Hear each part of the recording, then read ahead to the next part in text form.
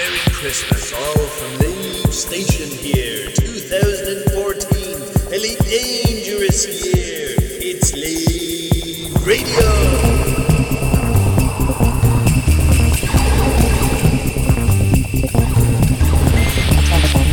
Attention. Would you like to reorder Raider Ring? Would you like to return pop? Space can be lonely.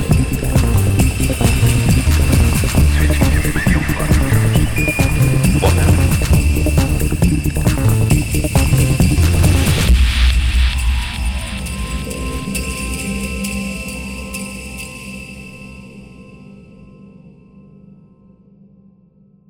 Greetings, Commanders, and welcome to episode 24 of Lave Radio.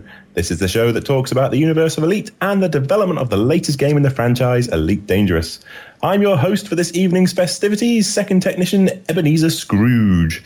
And haunting me on the Orange Sidewinder tonight, we have ever so retrospective and thoughtful ghost of Christmas past, Mr. John Stabler. Good evening.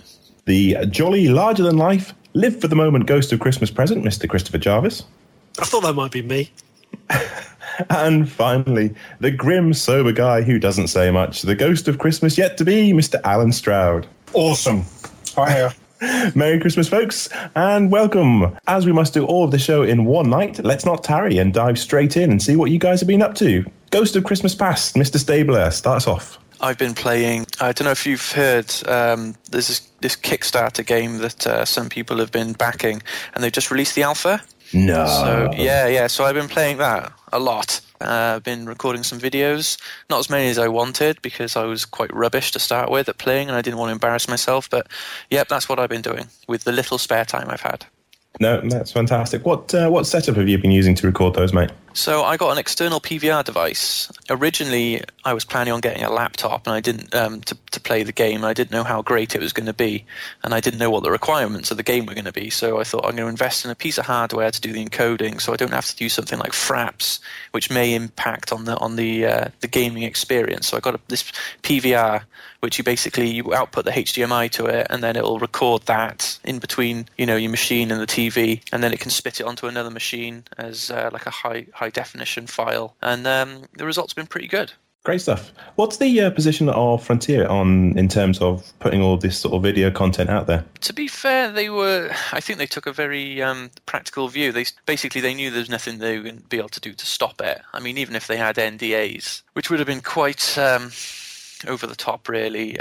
They knew they weren't going to be able to stop it anyway. And I think it's probably what drove the quality of the alpha in the end, that they just said, look, we know people are going to do it, so just do it. Just make sure you report your bugs. And what's the plan for the Lave Radio YouTube channel going forward, mate? Well, as I said, I haven't done quite as many videos as I wanted. I know Alan's also working on some stuff, probably a lot more interesting for people with like Mac setups and things like that. Ongoing, there's going to be a lot more videos because as soon as some multiplayer aspects come out, that's what really interests me. It's going to be, the multiplayer and whatever meta game arises out of that.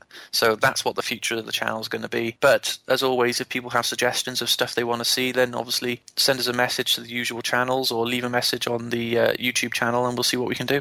Absolutely. Ghost of Christmas Present, Mr. Jarvis, what have you been up to?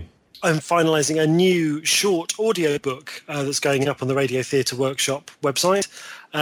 This is a short story that I was asked to adapt into audio by none other than our very own Michael Brooks. He got in contact with me and said that he had a short story that he thought would work very well as an audio piece, and what did I think, and this sort of thing. So we've got our heads together and we've sort of produced an audio script that makes it sort of practical for what we wanted to do. That was recorded a couple of weeks ago, and I've been working on editing it and also getting the Radio Theatre Workshop website kind of adjusted, because this is a commercial product, this one. So for the shiny sum of £1.99, you can have yourself a copy of what is it's a fantastically exciting sort of 20-minute drama, and it's got a nice, it's got a different feel from some of the other stuff we've done before, and it's based on a short story by Michael which was originally written as radio chatter, so it lends itself quite well to dramatisation. And it's an exciting story about a whole group of special forces squads that go into this building and stuff happens. Is that as much as you can tell about the plot? I can tell you it's horror. Yeah, I mean, they just go in and, they go in on the sort of the briefing they've been given is that there's a hostage situation, but when they go in, things aren't quite what they seem. Hopefully that should be out and up on the website by the time this podcast goes out. And if you go to radiotheatreworkshop.com and click on store, you'll see it in there. It's called Forced Entry by Michael Brooks. Available now from the Radio Theatre Workshop. Go, go, go! From the creative team behind Elite Escape Velocity. 2 tangos reported entering building 3 hours ago. Based on the short story by Michael Brooks. Police unit sealed area within 20 minutes. Forced Entry. Flashbangs deployed. No sign of hostages. Code word Alice. All teams execute. This is no basement. Something doesn't smell right down here. Command to Charlie Team. Acknowledged. Available now at radiotheatreworkshop.com. There's something behind us!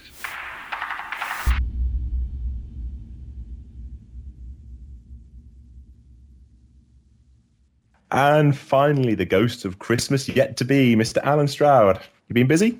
I have upgraded the my loft area to accommodate all this extra stuff that was needed for the Elite Dangerous Alpha. Like John, I've got a Hopage box connected up to everything, so we're recording in glorious 1080, which is very nice, and redistributed a couple of monitors, put a shelf up, set everything so it all works, so that's all good.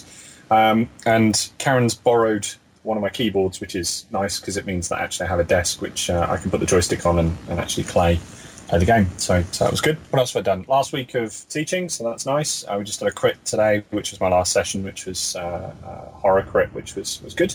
And I've been writing for the submission, the open submission for the Dark Crystal, which is due at the end of the month, which I'm nearly finished. And then Chris asked me to do him a bit of music for some obscure little horror drama by a writer that we never heard of.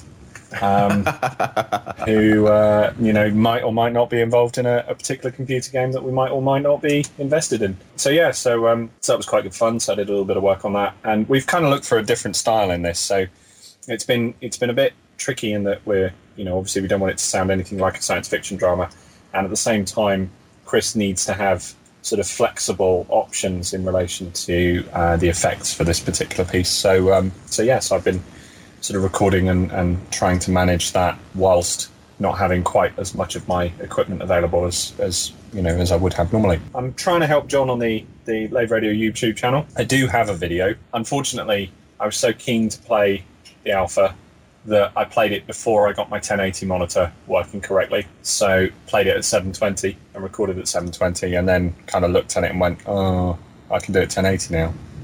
And so I've been a bit sort of lapse in getting the thing up, and also there was an audio problem anyway, so I've now fixed the audio problem, but just finishing the edit of that. Actually, the first one I've done mostly goes through control options, and then goes through the first mission, so that'll go up fairly soon. When you say control options, mate, just to stop you there, when you say control options, do you want to just go through what you mean by that? I mean, do you just mean sort of setting up a joypad, or what do you actually mean?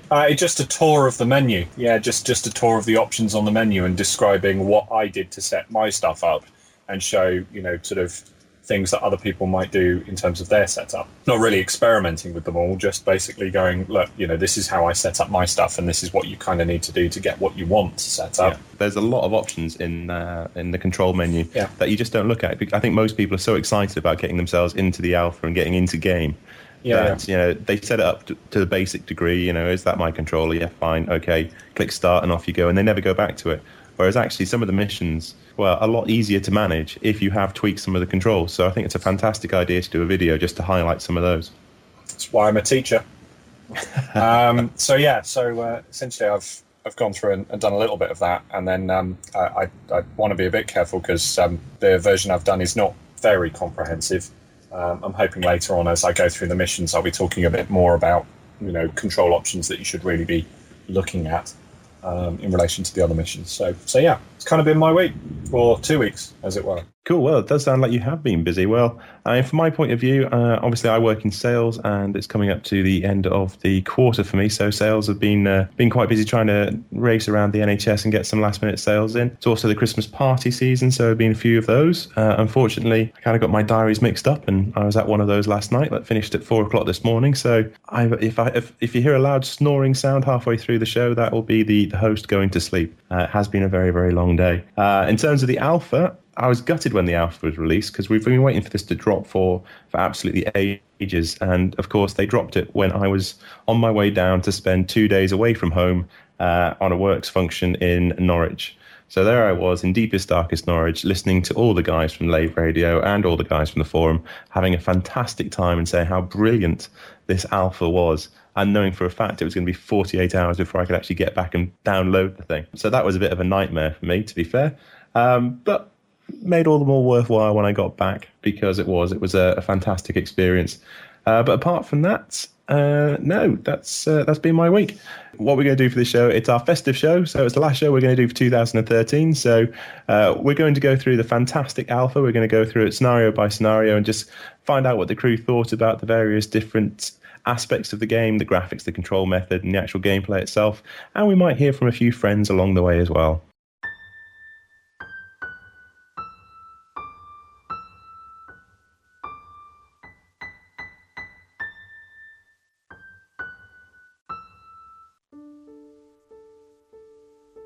"'Twas the night before Christmas, and all through the house came the sound of keys tapping and clicking of mouse. Not a stocking in sight, though there may be some hidden, but the chimney is blocked up. St. Nick is forbidden. There are no snuggling children with candy-filled heads. Sod the long winter nap, I'll be gaming instead. I'm not searching the skyline for 8 flying deer, not when I have 8 Alpha Play missions right here. And so Christmas is cancelled, about humbug and such. And to Frontier Developments, I say, ta very much. I hope you enjoy stuffing your faces with turkey this Christmas. Just please don't come to Slough Airspace to dump your radioactive waste, because we will be ready for you. Merry Christmas, Commanders. The music was Deck the Halls A by Kevin MacLeod, Incompetech.com, licensed under Creative Commons by Attribution 3.0. Thank you, Kevin. Merry Christmas to you.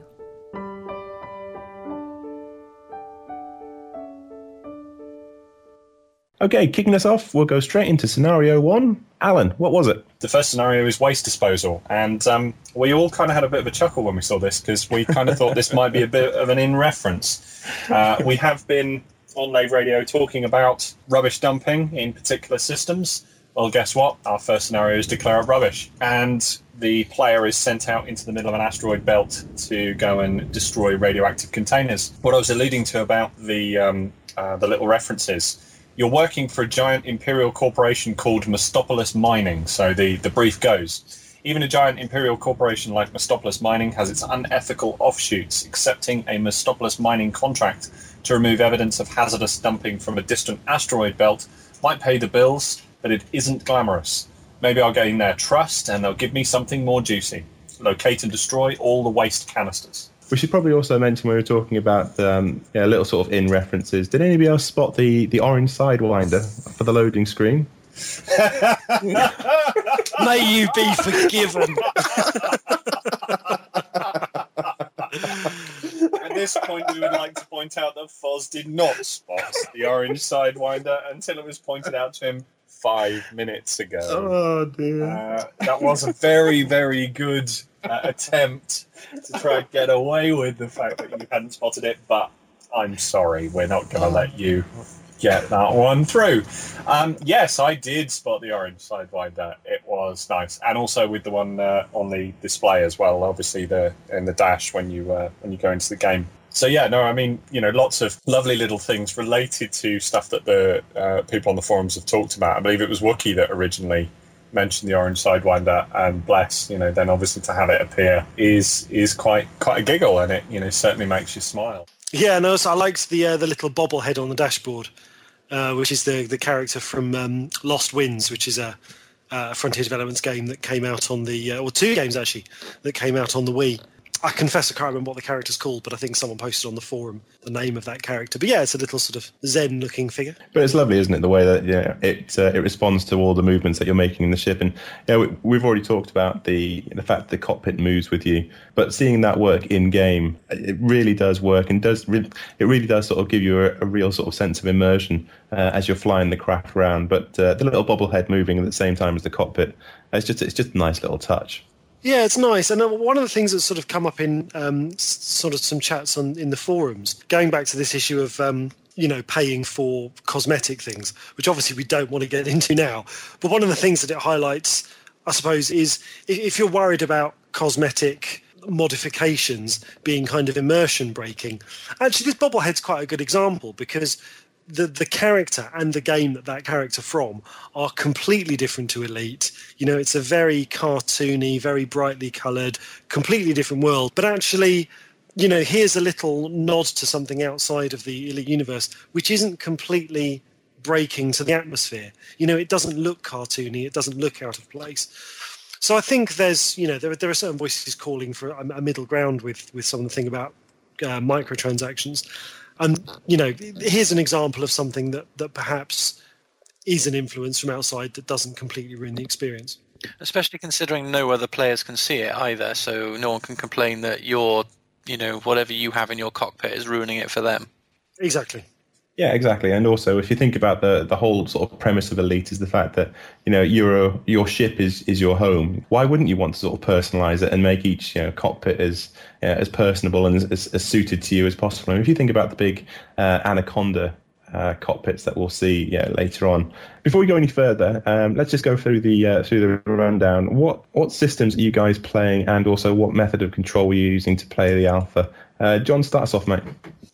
My system is I got the required quad core.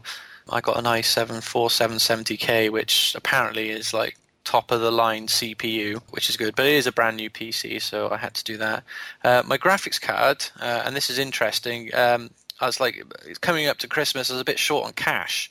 So I said to myself, I'll buy a decent graphics card after Christmas, in time for things like the beta. And I just bought a cheapo GT640, which I thought would, be able to play everything on low settings, on maybe like a low resolution. But I've been quite surprised, actually, in what I have been able to achieve. I have actually been able to run the game at 1080p if I turn down some of the effects, or if I just drop down to 720p.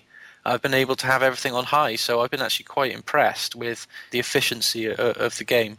And as for controls, I'm using a Black Widow joystick. I'm now the official support for that joystick on the forums, it would seem, because obviously I've made videos and I've mentioned I've used it, and I've made a big thing about it on the forums.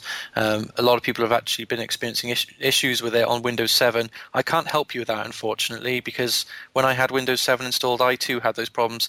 But now I'm on Windows 8.1, it seems to work perfectly. So upgrade your Windows is all I can say. Great stuff. And how much RAM have you got in that system, mate? I have only 8 gigs at the moment. Cool. Chris? Yeah, I'm running on my sort of new build system, which I put together. We can actually knock a Facebook question on the head if you like here, because someone was asking about information on a cheap system, and I think I put my system together at a pretty good budget, and it runs the alpha so far absolutely fine. And similarly to what John was saying, really, I mean, I set my resolution of the game to 1080p and turned everything on, and it seems to run fine. So I haven't actually run Fraps yet to work out an actual FPS, but in terms of being playable and being smooth, I can't complain at all. So my system itself, the build, it's an i5 3330, so it's a 3 gigahertz zero quad core, 8 gig of RAM. The graphics card is a GeForce 660, which is very kindly donated from someone that was upgrading their system. How many gigs of memory is on that card, mate? That's a 2 gig card, I believe. Okay, cool.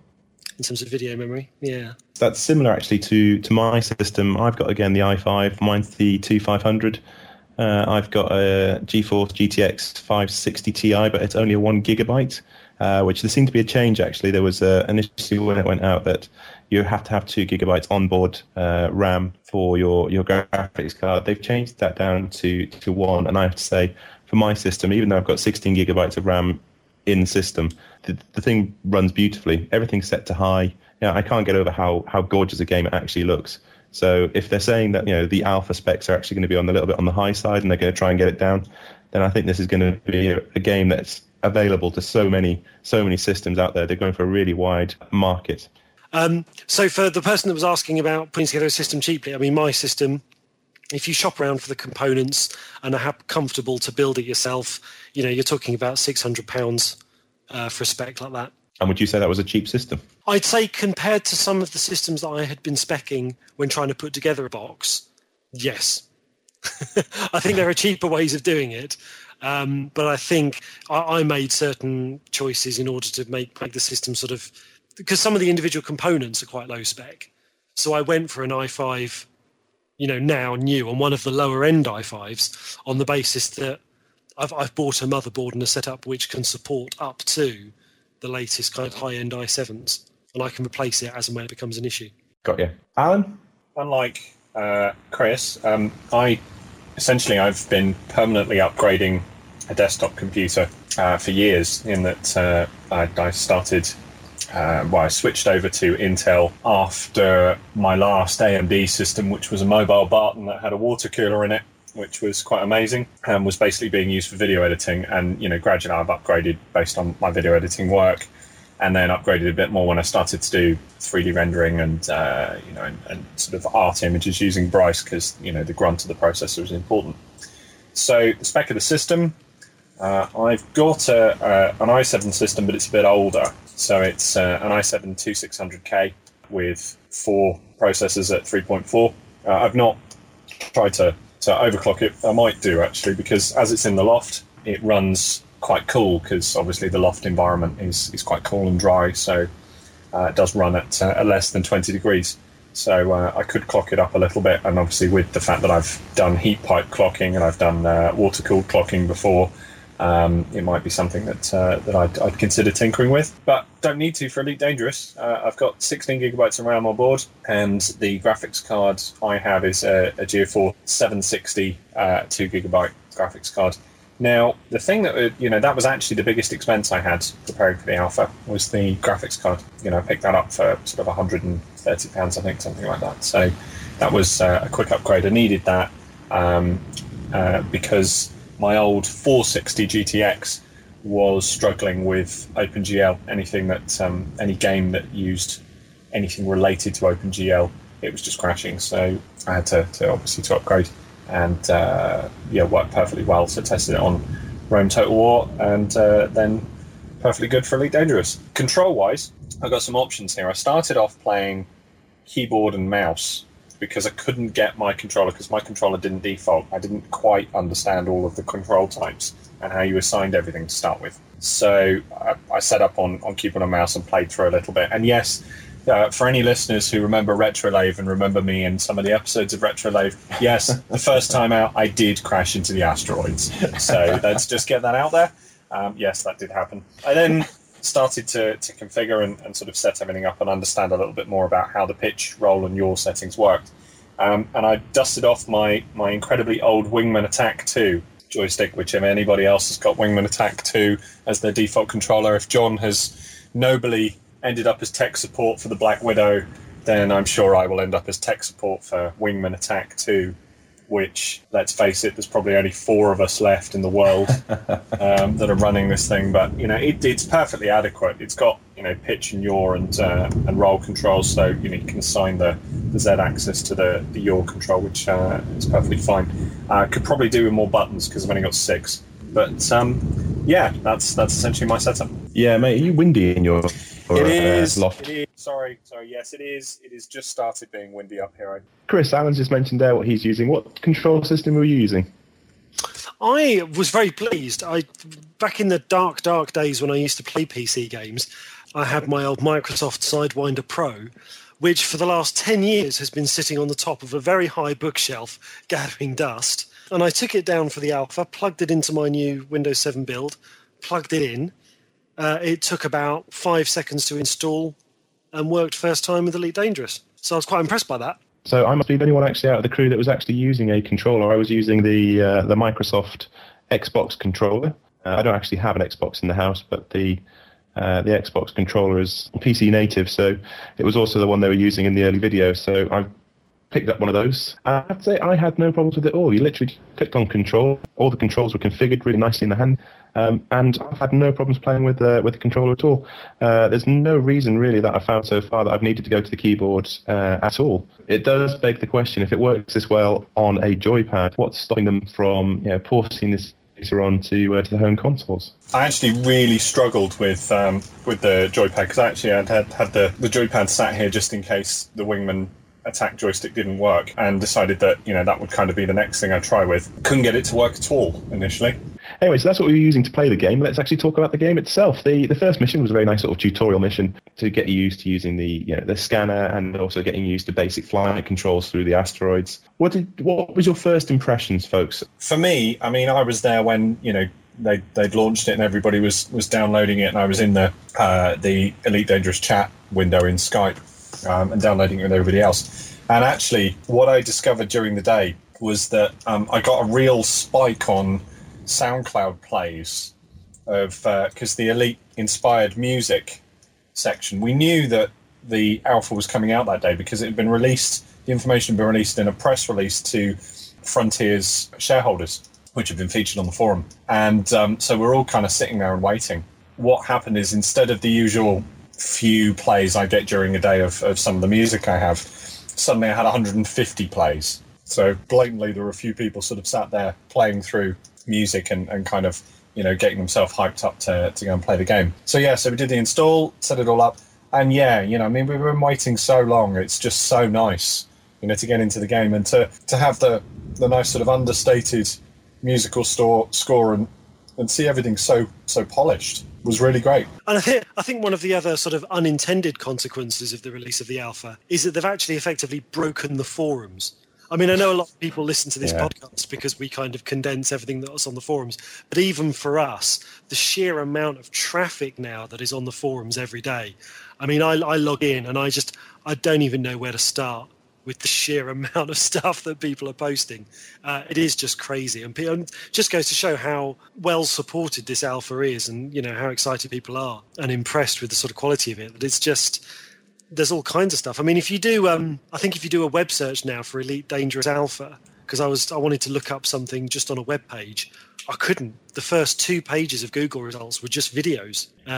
So it really has gone nuts in a positive way. The interesting thing about it as well is from a lot of the new people on the forums, it's obvious that a lot of people have backed the project and they weren't that fussed on the forums, for whatever reason. They were too busy, or, forums aren't their thing. Now that they've got the alpha in their hands, they have come on the forums. And I think it's a good testament to the community, how patient everyone's been with the newcomers, because obviously some of the questions, have been heard before, but it was nice to see a community that kind of didn't shout that down, but instead said, look, here's the information. And it was a real good moment for me.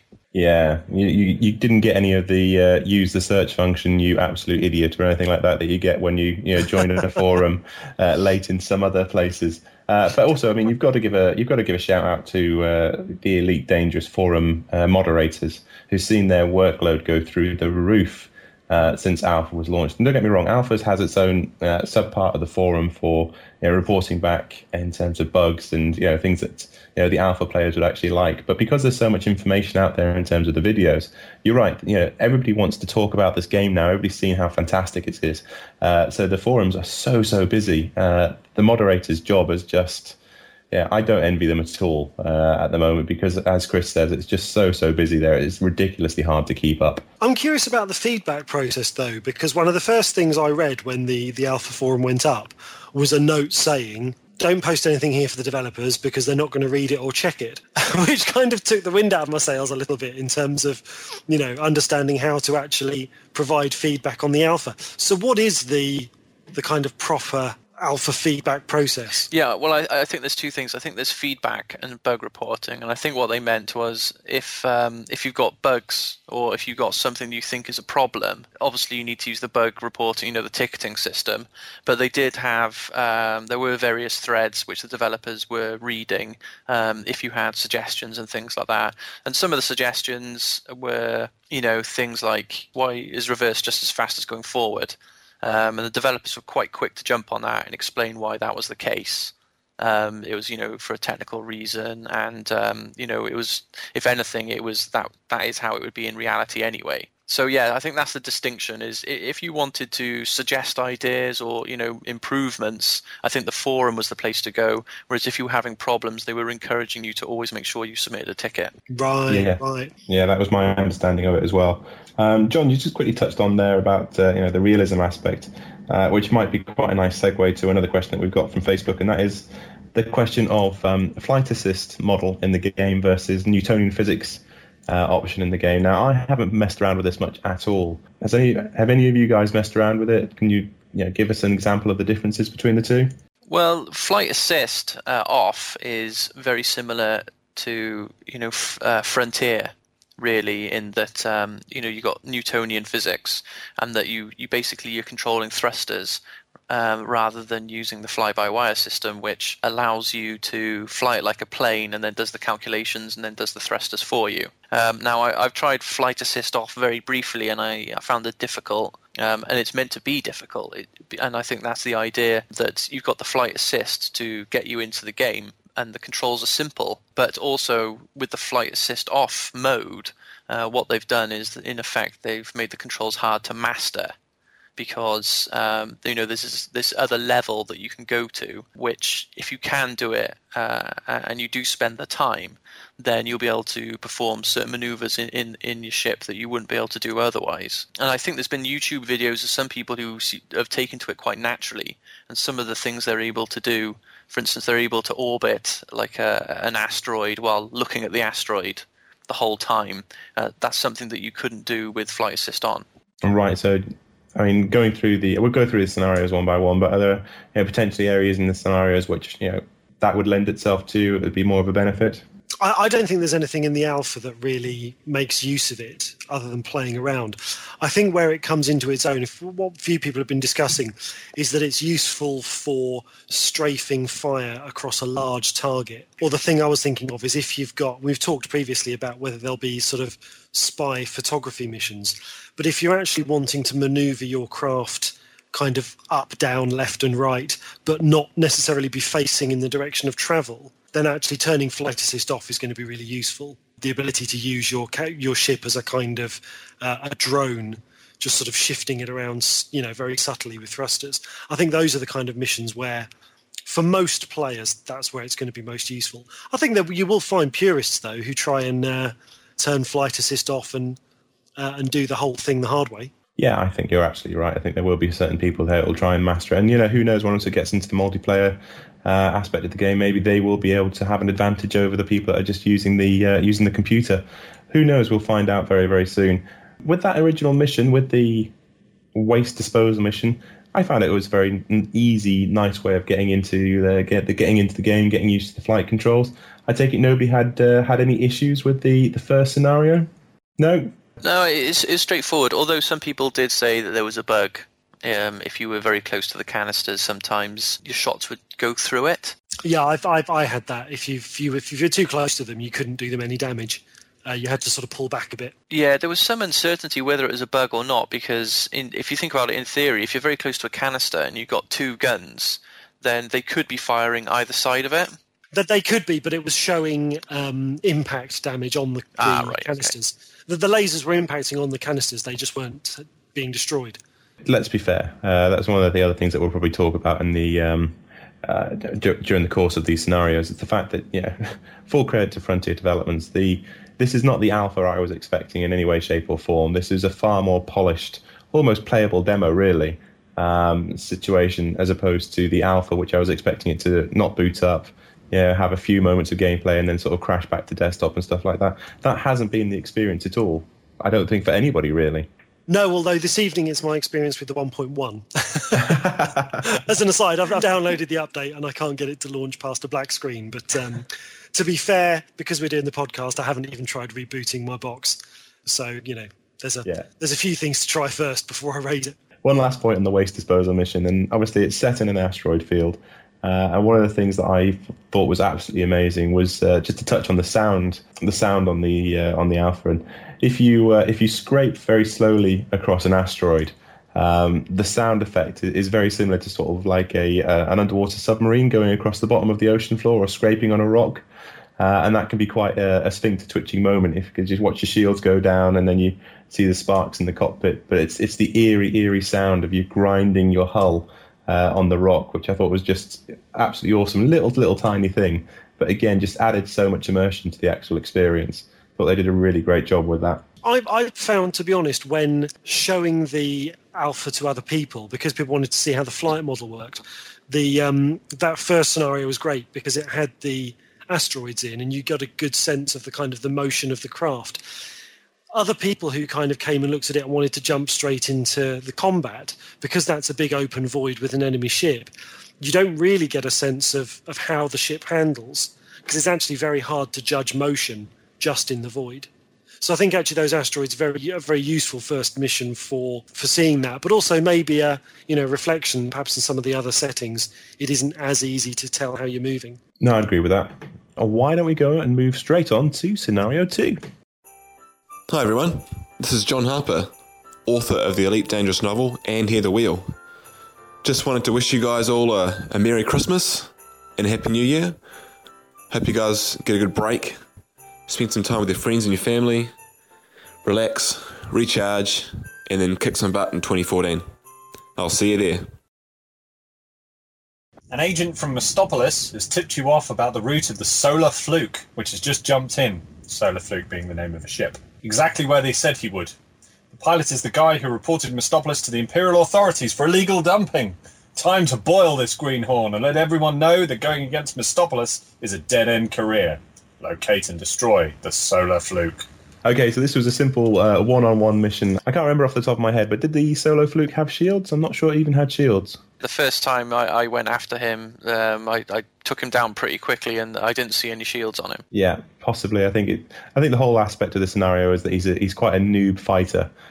He's a noob pilot and quite an easy one for your first kill. He was flying a Sidewinder, same as you, and I don't know if they dumbed down the AI or anything, but he was a very simple, straightforward kill. But it got you used to booting up your weapon systems, learning a little bit about the targeting. And this is the first time really that you see the holographic display information sort of really come into its own. And I have to say that was a nice little touch. It was amazing how quickly and how easily you were able to sort of assimilate the information, understand what you needed from that user interface. One of the nice touches I thought was the little holographic representation of the ship that you're obviously targeting. If you do score a hit on them, there's just a little sort of flash on the holographic display showing you whereabouts on the ship you've actually hit. I thought that worked really, really well. It was a really good indicator, especially if you're a long way away, as to the fact that you're actually making contact with that ship. I had absolutely no problem with the controller on this, on the joypad. I found it very, very easy. Quite arcadey, but good fun nonetheless. What about you guys? Anybody struggle with this one? Well, no, and the AI was very simple because I think there was one occasion I thought what I want to do is I want to practice my, staying on someone's 6, and I thought this would be the ideal scenario, especially in an asteroid field. So I kind of followed him for as long as I could, but he ended up crashing into an asteroid himself, and so there was no need for me to actually shoot him. Really, I didn't see any of the NPCs actually collide with asteroids at all. So. Well, yeah, he was a proper noob for that one occasion. Yeah, I've seen it too. I've seen an enemy smack straight into a rock. And did they actually blow up, or did you see the impact on the holographic display? Yeah, I think they took a bit of damage. Well, I didn't notice the holographic display, but it seems as he didn't have shields. He did blow up very quickly. I'm guessing if he had shields, he actually blew up. Yeah, I'm guessing if he did have shields, he might have bounced off it like you can do if it's a glancing blow. No, didn't happen to me. I chased him for a little bit, shot him down. Fairly simple mission. To be fair, I found the second mission and the third mission a little bit sort of repetitive in terms of their content, but obviously that's about testing AI, I would assume, in relation to Frontier's mechanics. Yeah, and I mean, how did you find just sort of generally the whole balancing issue of the game? Because up until the very sort of later missions, I found that there was very few occasions where I was dying first time round, or if it was because of something stupid that I'd done, as opposed to something that the AI in the game had actually thrown up. I think there was a consensus that the game was tough, but I think that was a combination of a couple of things. I think it was firstly because, people were rubbish. They hadn't, maybe a lot of people hadn't played a space sim for a while, they were just getting used to the controls. But also, I mean, and this has been one of the features that Frontier developers have talked about. They've said that they didn't want to make it easy to, just shoot down a ship. Like in the Damocles video, I mean, they all seem to just, their shields failed and they died very quickly because that was a high impact video and it was very dramatic. The way it works is it's kind of unforgiving if you're not very good at targeting a ship, because you've got to hit them enough that their shields fail, and then you've got to keep on hitting them to work at the hull. And if you don't hit the hull and destroy them quick enough, then that gives them a chance for their shields to come back on, and it's almost like starting at square one again. You're right. As you progress through the scenarios, that sense of triumph when you actually get through a ship's shields, and then knowing that you basically, what it works out is you've got a timer.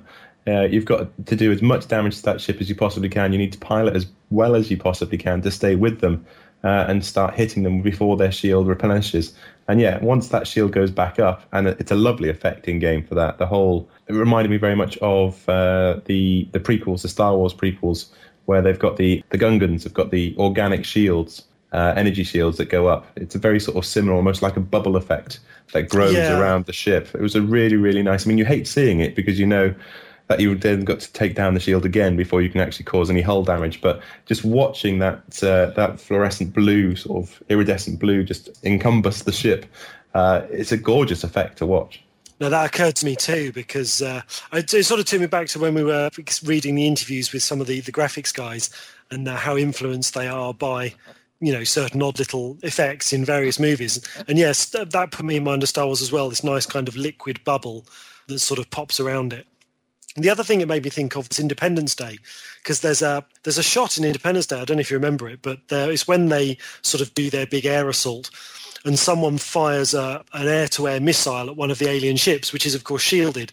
And this alien ship the shield glows, but the ship kind of bounces away. And I actually had a moment in the alpha where I fired off a missile at a ship that I hadn't actually taken down his shields yet. And I got that same effect of this missile kind of impacting uselessly on the shields, and then this little fighter sort of spinning away. You got this dual emotion with the shields, haven't you? Because obviously when they come back up, you have frustration because you realise you're going to have to, take the shield down again. But also when the shields are down and you're looking down at the console and you're on the HUD and you're seeing the timer ticking and you're seeing their shields regenerate, it's that real, the race against time, and it really adds to the drama, I feel. Yeah, it puts pressure on you, and I think that extra level of pressure, trying to know that you've got to do it within that time frame. Well, for me, certainly, it made me fly much worse. I was much worse at shooting things. Yeah, I could, impact and shoot things which were shielded until the cows come home. Dead eye every single time. But the moment that shield dropped, and I knew that I had to start hitting the thing before the shield replenished itself, my shots were going all over the place, especially with the railgun in later missions. I couldn't hit anything with the railgun when the shields were down. When the shield was up, not a problem whatsoever. Frantic is the word I'm thinking of. You go frantic. Yes, and that's exactly right. I would just say that. I mean, in terms of the difficulty level of the first sort of 2 or 3 missions, I was really using those to kind of get my controls configured to a way that I was happy with. Particularly in the first dogfight mission, I noticed that if the enemy ship went into a loop and I went into a loop, we were just flying around each other in circles, and I couldn't seem to control it in such a way of being able to pull back on the guy. So this is where I then went into the controls and had a look at what was there, and I found the option to sort of reverse your thrust, which I could then change to a toggle switch, and then I mapped reverse thrust to a button on the joystick. So what I then found from there on in is that if I got into a loop with an enemy that I couldn't resolve, I could just pull back on the thrust a little bit, and actually it would resolve that conflict much quicker, and I could get round behind an enemy ship much faster. So I think, in some respects, the simplicity of those initial stages is really just giving you the chance to really get your control scheme the way you want it to work. And I'd be interested to see if that's a similar sort of thing we see in the final game. Yeah, no, agreed. And you raise a good point there, actually, about the whole reverse thrust issue, because anybody that's been on the forums will see that seems to be the main area of discussion around the alpha so far, is that people have said that it's too easy, actually, once you get into that sort of loop, or if you've got a ship chasing you, it's too easy to just jam yourself into reverse, fly away from them and continue shooting. To the point where people were saying, well, maybe it's an exploit, maybe it's something that we don't want actually to include in the game. John, what do you think? Yeah, definitely, but they said pretty early on that that's an AI issue that they're just going to fix. I suppose when they've been playing it, that's not something they thought of, because you're close to the engine, so you don't think of it. But that's the benefit of the alpha processors, that they've spotted that, and that they straight away they basically said, look, we'll just fix the AI so we can do it. But I thought the important part of as far as things with speed go is the blue sweet spot on the throttle. So the idea is, I think, that if your ship is moving slowly or if it's moving very quickly, you've got a reduced maneuverability. However, you've got this 50% sweet spot where you've got maximum maneuverability. So what you'll find is that if you are going max speed chasing someone and they go into a tight loop, you're going to have to pull back on the speed if you want to kind of match it. And it's quite interesting when you say, when you're chasing someone down and they go into a tight loop, it's very, very subtle. But do you see the increase in heat coming from their engines? The extra glow that comes out from the whole ship as they exert more energy? We've talked about this in terms of stealth and everything else, but the effect in game in terms of watching heat and visibility increase is so subtle that you could almost be forgiven for missing it. Well, to be honest, I think I do miss it a lot of the time. I think that's maybe something to do with my eyesight. But if you look if you are nice and close, you do see it, and it is a nice touch. Yeah, maybe just a nice thing to touch on there as well when you're talking about, they're using the developers are using the alpha to spot these things and do some readjustment and doing some readjustment and some balancing. One of the guys from the forum, one of the guys we know very well, Karash, is doing a live streaming of himself playing the alpha on Twitch TV, and he's actually had quite a few of the developers sort of drop in and watch his session and comment on stuff that he's doing, which, I mean, it's fantastic to actually have devs coming in and engaging with the community, on such a personable level, just to see how the community are actually playing the game in real time. I think that's fantastic. Well, again, kind of what I said, sometimes it's if somebody comes to something new and they got a new, fresh look at something, then they're going to try something that maybe you haven't. And so I think, much as some people look at alpha as a reward, I think the developers are going to get some real value out of it, and hence why they had a combat alpha in the first place, because it is something that's very important to the whole balance of the game, and you're only going to be able to get a true reflection of that by watching Joe Public play it.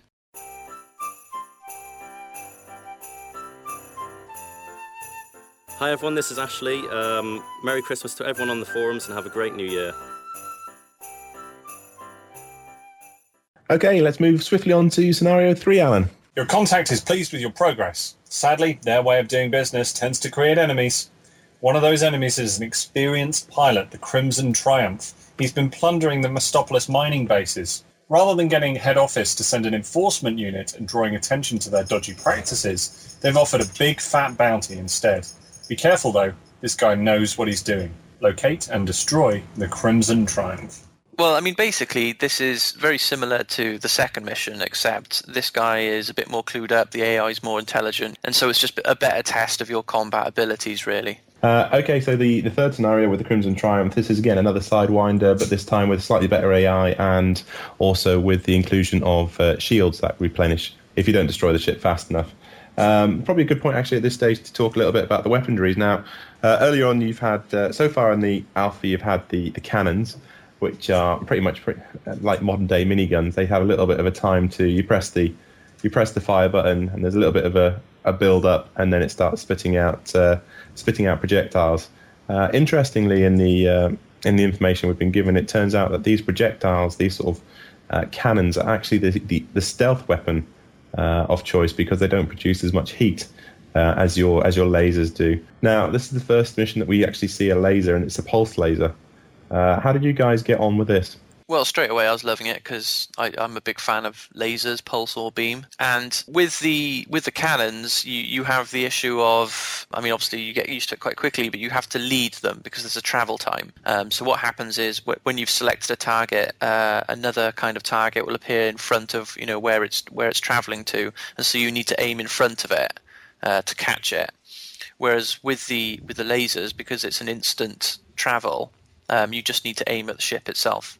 With the cannons, I have to say, it took a while for me to get used to the fact that you had to obviously fire in front of the target, but not only did you have to fire in front of the target, but you had to press for half a second before the gun actually started firing, whilst it span up. And that was quite a learning curve for me. I kept on expecting it to be the instant pew-pew of lasers, and it kept on throwing me when I had the target just lined up perfectly. And then, of course, by the time it actually started spitting out projectiles, the target was gone. So that was quite a nice touch, but it was a bit of a learning curve for the actual game. The pulse lasers, however, these were really sort of nice because they straight away, if you were in the right place, you'd hit the ship, you'd see the holographic display light up with those hotspots on their shield, so you knew automatically whether or not you'd got the hit. On the ship itself, you'd see the actual exterior shields. The blue shields would also light up with a hotspot, so you know you'd hit them. So, and there's also that nice effect we talked about, how when the shield comes back online, it goes blue and it sort of molds itself around the ship. But if you actually take down the shields, it does the opposite. You see it go red, and then it just sort of dematerializes, just leaving the ship's hull completely exposed. I don't know about you guys. We're talking about destroying other ships. I actually found I hated it when I saw that your shield warning flash on your display that your shield had gone, because you knew that the next thing that was going to happen was there was going to be a change in sound effects. You were going to start hearing the sort of the thud, thud, thud impacting on your ship, and then you're going to start seeing little sparks fly up from your cockpit as your system started to take damage as well. Really little subtle things, but really, really good in terms of immersion. Well, one of my first bits of feedback that I sort of thought about the game that I posted on the forum was that actually when my shields were taking damage, a lot of the time I didn't even realise I was being hit. I don't know what it is about my setup or the way my sound is configured here, but I the first time I was aware that I was taking damage was that sparking in the cockpit. And I think for me, I don't know if it needs another visual cue or if it's purely just a sound setup issue, but really I'd like to know when I'm taking damage on the shields. But for me, it was, unless I happened to notice the icon of my ship flickering and those shields disappearing one by one, I wasn't even really aware that anybody sort of had me.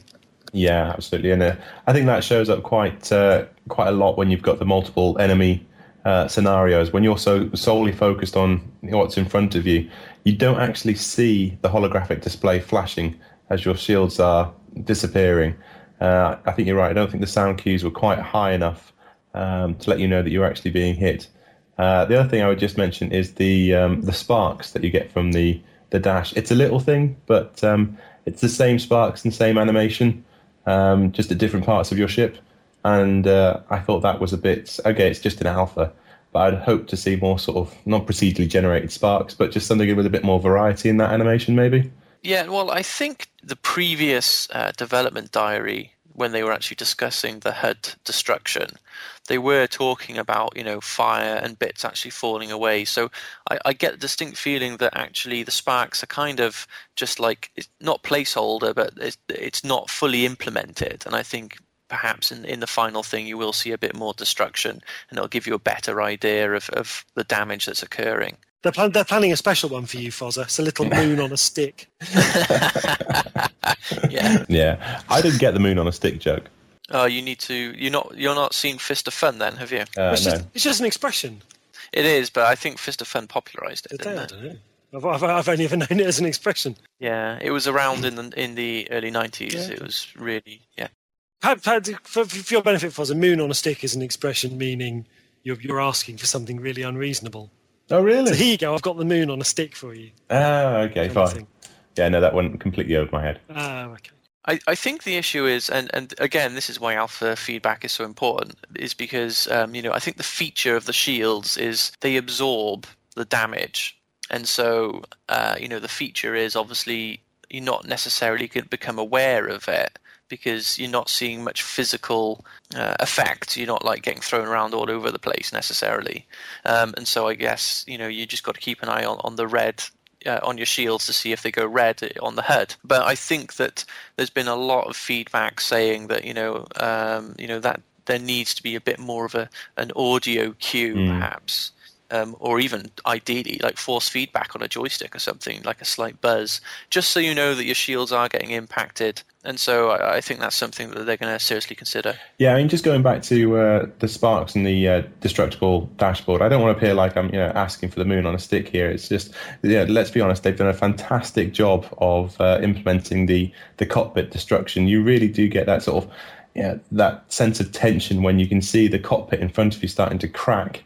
And even though it hasn't happened to me, you can see on some of the videos where people have actually had that whole cockpit, the whole glass smash out in front of them, and the REM lock kick in, and the change in the sound effects to the sort of the Darth Vader, the heavy breathing, showing that you've got the oxygen regulator going through. It's just a really, really nice polished effect. Cool. Well, that's going to do it for scenario 3. Alan, what's in scenario 4? Recon Wing. Rumours are that local federal forces are taking an interest in some of Mistopolis' more recent finds. Your contact is concerned enough about the Imperial inspectors and doesn't want 2 superpowers sniffing around. It's vital to take out this small Federation recon wing without leaving a trace. Hopefully, a patrol going missing this far out on the frontier is not so unusual. Locate and destroy all the Federation ships arriving in the system.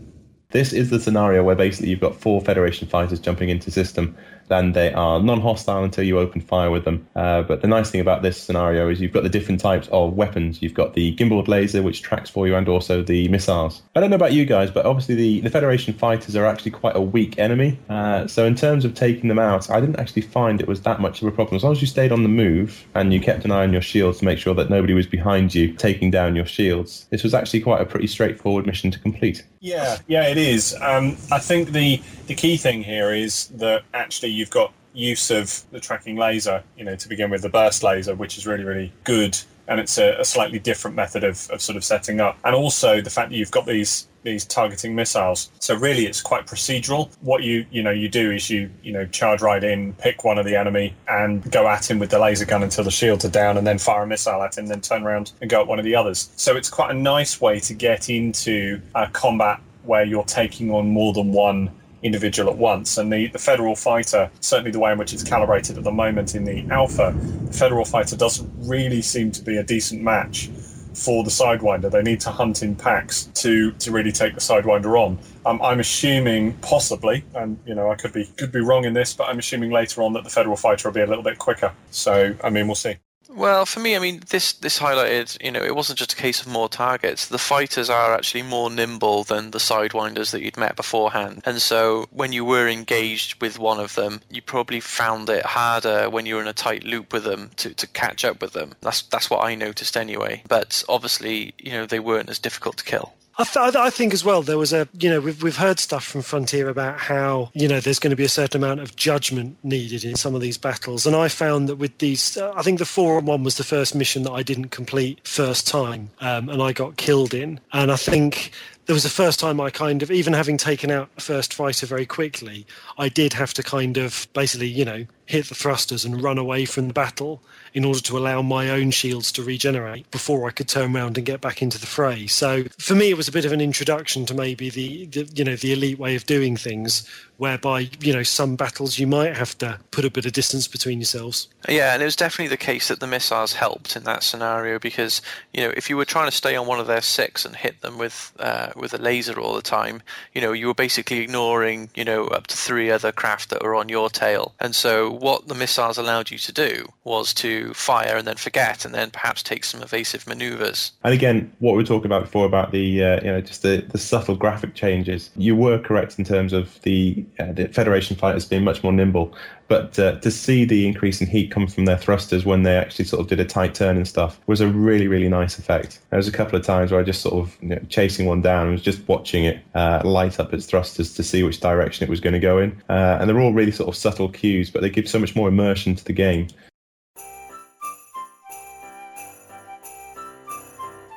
Hi there, Michael from Frontier here, wishing you all a Merry Christmas. I hope you enjoy your festive season, and I'll see you in the new year. Thanks.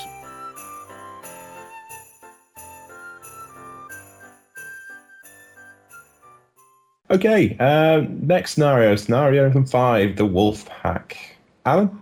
Scenario 5, Wolfpack Tactics. Mistopoulos has been having trouble with a persistent pirate in the Misfortune, that being the ship name. He has taken out one of their patrol ships, so they are sending 2 of you on a contract to get him. Work with your wingman to destroy the Misfortune. Yeah, I got a bit confused with this mission because it mentions the wingman, and I thought maybe there was going to be a feature in it like in the old, in the original Wing Commander, and also I think in iWar 2, where you have the option to signal your wingmen via radio and assign them targets. So I thought, when you went into this battle, you were going to be able to say, well, you attack that one, or you defend me while I attack. And I couldn't find, going through the options, any way of communicating with my wingman. So I don't know if I missed something, or if you were just supposed to be aware that your wingman was doing something as well. I don't know. I kind of missed the point of this mission, I think. Yeah, apart from the fact that you had an NPC that wasn't an enemy that was supposed to be helping you, but you're absolutely right. I couldn't find any sort of means of communicating with him to sort of attack my target or anything like that you've seen in the Space Sim stable. And to be honest, I didn't actually find him that useful either. I literally didn't have any effect on my gameplay whatsoever. I literally just cracked on and pretty much took them out all on my own. John, was that the same for you? Yeah, pretty much. I don't know whether that's because, his AI wasn't scaled that well, so he wasn't very useful. I mean, he barely even acted as much of a decoy, really. But I guess, it's an early mission with an NPC, so maybe it's just giving you the idea that it's just making you aware that sometimes you'll be fighting with friendly people, and so don't shoot the yellow blob on your radar, go for the red one. Yeah, absolutely. And we do see that later on in the scenarios in terms of factions, which we'll come on to in a bit, where you're actually fighting with quite a lot of NPCs, and there's no means of communication in that mission either that I could find. So, I mean, that's not to say that in the final game, there's no means of communication. In fact, I'd hope there would be, in the same way that I hope you would also be able to hire mercenaries to go along on escort missions and stuff with you. And if that was the case, you'd certainly want some sort of means of communicating with them, either go and attack the target or stay and defend the transport, that sort of thing. Something, even if it's something nice and basic, you'd hope they'd implement that in the final game. I mean, it might be speculative, but it depends on how they want to play the game, and how much emphasis they want to put on multiplayer. I'm guessing in the final game, if you want help to go and do a mission, you're going to have a human player, and so communication should be a bit easier.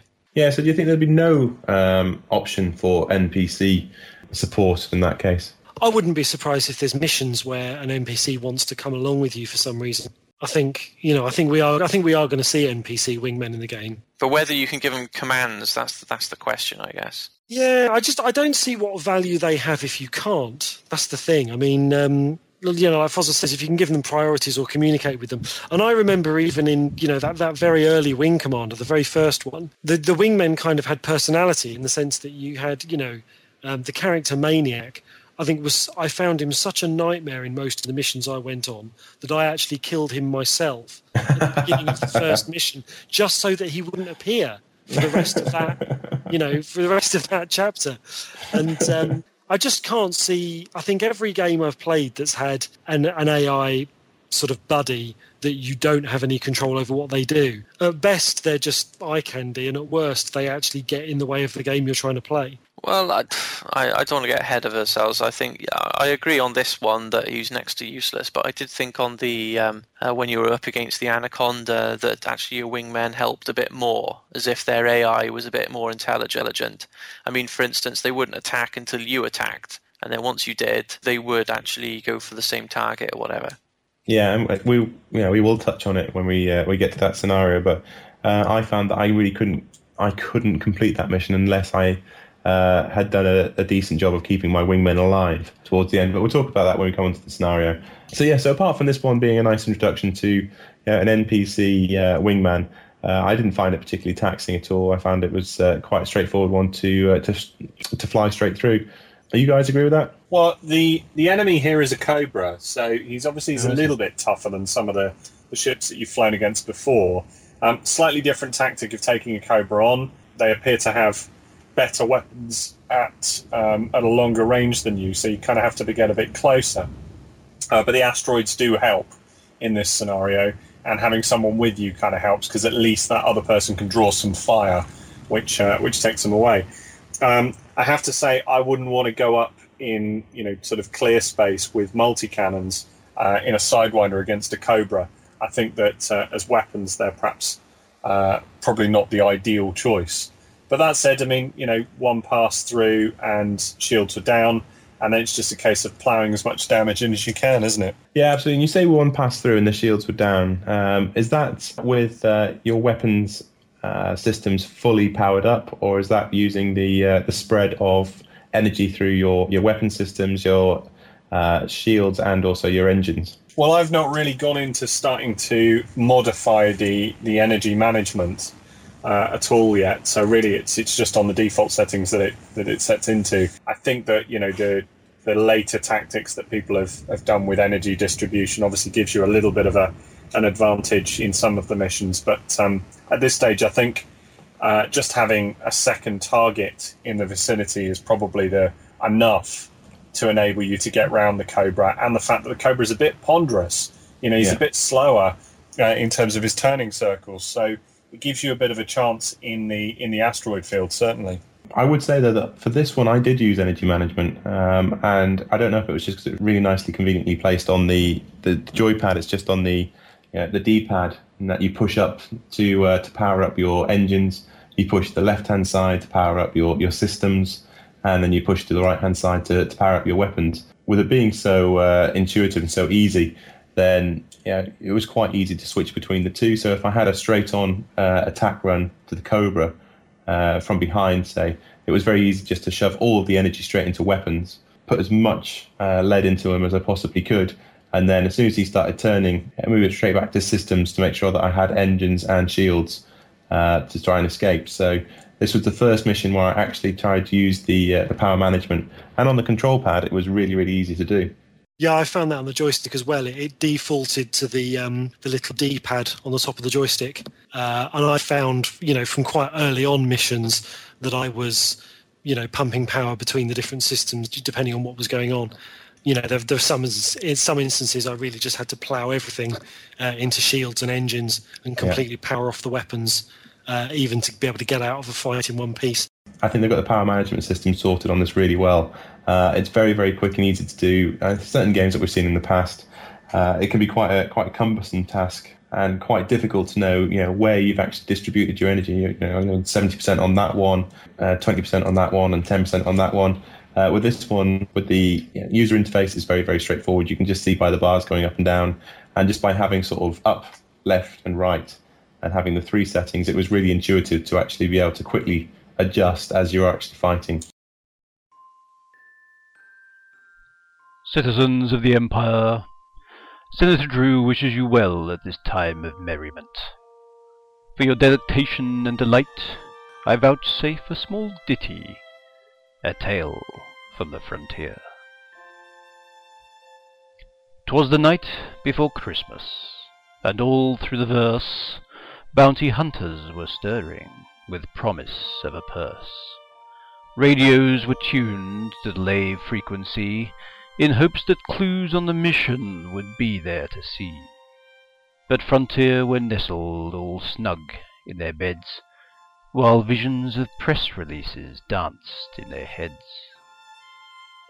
With David in his Cobra and Brooks in his Asp, they'd just settled down from their enormous task when, out of hyperspace, arose such a clatter, with a clamour of weapons fire and some antimatter. Away to the view screen they flew like a flash, no time for shaving that immaculate tash. The sun to the right of the planet of Lave gave a rather nice lens flare for the awakening Dave, when what to their wondering eyes should appear but an Imperial courier minus landing gear, with lasers of fire going pew, pew, pew. They knew in a moment it was Senator Drew.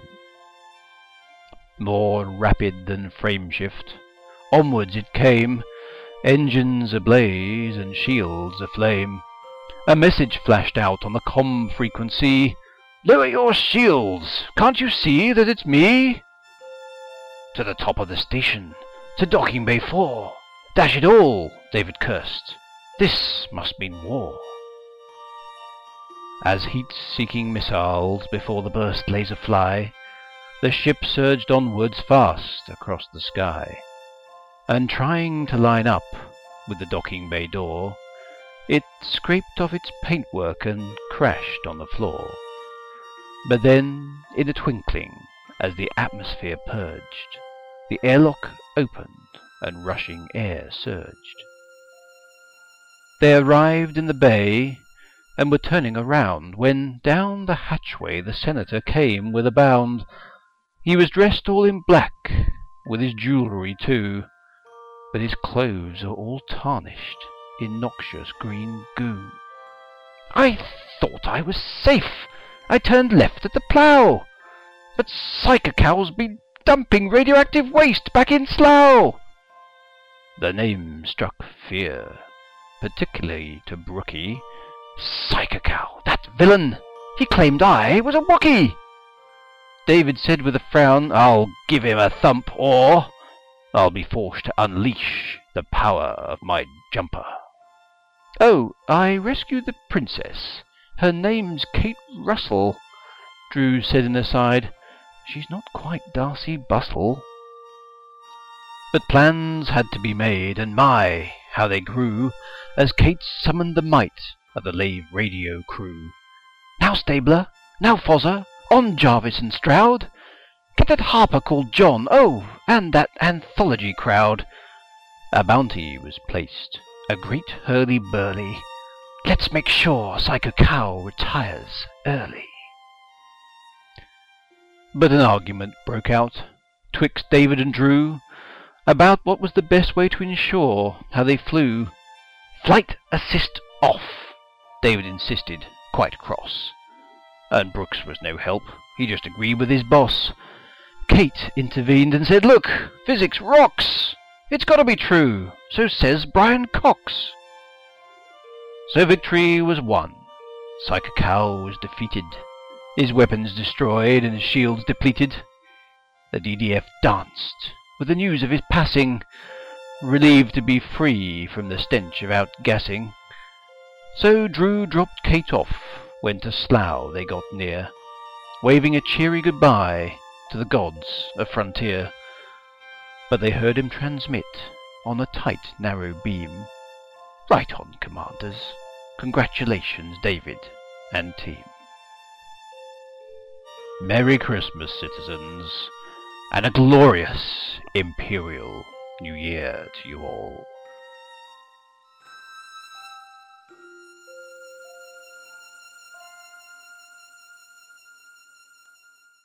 Next scenario, Predator and Prey. It seems the Federation incursion is a more serious affair. Scouts in Federal fighters have been dropped off in the system, and a local merc in a Cobra has been employed to look out for interference. Your contact is not worried about the merc. He's just paid to prevent any local interference. But he wants you to take out the Federal fighters. Avoid detection by running cold, using only low-temperature weaponry to avoid any unnecessary heat signature. Briefing. Locate and destroy all the Federation fighters while hiding from the merc in a Cobra Mark III. Right, and what I will say with this mission is it's the first mission that I really started to get a bit frustrated with. I couldn't get my head around the whole energy management system when it came to sort of running silence. I know the delete button on my keypad basically put me into silent mode, but even though I was in silent mode with no engines running or anything like that, my heat signature kept on rising. It seemed a little bit counterintuitive to me. If I wasn't moving and I was running in silent mode, then surely my heat signature should disappear. So this one took me quite a while to get my head around the fact that you had to go in there, you had to use your cannons, which are your low heat weapons, and then also use the heat sink for the first time. And this is deployed as if it was a weapon. You basically cycle through your weapons, find your heat sink, and then by launching your heat sink, you dump all of your heat out of your craft, which then makes you harder to see again from for the Cobra. Whereas the more heat you build up, the quicker the Cobra would actually find you and just take you out. Yeah, this is another one that I was curious about. quite what was going on in it, because I really liked all the heat management stuff, and it kind of makes sense to me that when you run quiet, actually the heat build-up inside your ship is almost worse. I suppose because the craft is configured for holding the heat in rather than letting it out and making you sort of spotted. So you have to, I think this is how it works. I think you have to dump your heat much more often when you're running in silent mode, because you're masking your natural heat signature by sort of storing the heat up, which obviously in the long term, will damage your systems. The thing that I found strange about it, I really liked this mission from an immersion point of view, because I liked sneaking between the rocks and trying to make sure that the Cobra mercenary was far enough away from me when I actually then powered up my weapons and shields to take on a Federation fighter. The thing I wasn't clear about is, because I did the mission first time without ever triggering the Cobra coming after me, I wasn't necessarily sure how much it worked. You know what I mean? I almost kind of didn't test the failure of the mission. What would it have actually taken for the Cobra to show an interest in me and come after me while I was fighting the Federal fighters? I almost needed a positive failure, if you like, in order to understand the mission a little bit more. Yeah, well, take it from someone that had many, many, many unpositive failures on this one before he got the hang of it. The Cobra, definitely, if you start using your laser as opposed to your cannons, the Cobra pretty much jumps straight down on top of you. Same if you're trying to run silent and you don't release your heatsink. Same thing again, it gets to a certain level and then you get the little dialogue message pop up from the Cobra to say, I found you, and then he takes you out again. So it does work, and it is quite quick once he locks onto you with your heat signature. So it took me a long time to get through this mission. As soon as I found out about the heat sinks and used them properly, then it was quite nice, as you say, for the immersion of sort of sneaking through the asteroid field, trying to keep as cool as possible, getting close to the Federation fighters and wiping them out before the Cobra says, hey, what's going on over there? And then comes to investigate, by which point you've already cleared out and you're running cold in the opposite direction towards your next prey. Once I got the hang of it, it was a really good mission, but intuitive, it wasn't. No, and for me, the best tactic was certainly the first thing I did was look at my radar, spot the fighter that was furthest away from the Cobra, and then went straight for that one. And obviously using the cannons rather than the beam laser, which they kind of gave you, and as a kind of like, you can have this awesome weapon, but if you use it, you're in big trouble. So, but that was the way I did it. Once I killed one, I then looked for the one furthest away from the Cobra and went for that one. Because the Cobra, once he spotted you, he'd send you a cheeky little message. Yeah. And that was it. You had to take him on then, really. But it was quite good, because if you did get behind a fighter, again, they were friendly because they were scout ships. And so you had the edge that, you got on their 6 and you'd get some good shots in before they would maybe signal the Cobra or, their friends, I guess. Yeah. And speaking about the Cobra, I think, Alan, you had a different approach to the rest of us for this mission. Yeah, I completely ignored the advice. Went straight at the Cobra, killed him, and then killed all 4 of the ships. You see, I think that's absolutely fantastic. It just goes to show that there are different ways, there are different mission paths, even in the alpha, to success, which is obviously, one of the key things about Elite is that you could just play it your own way.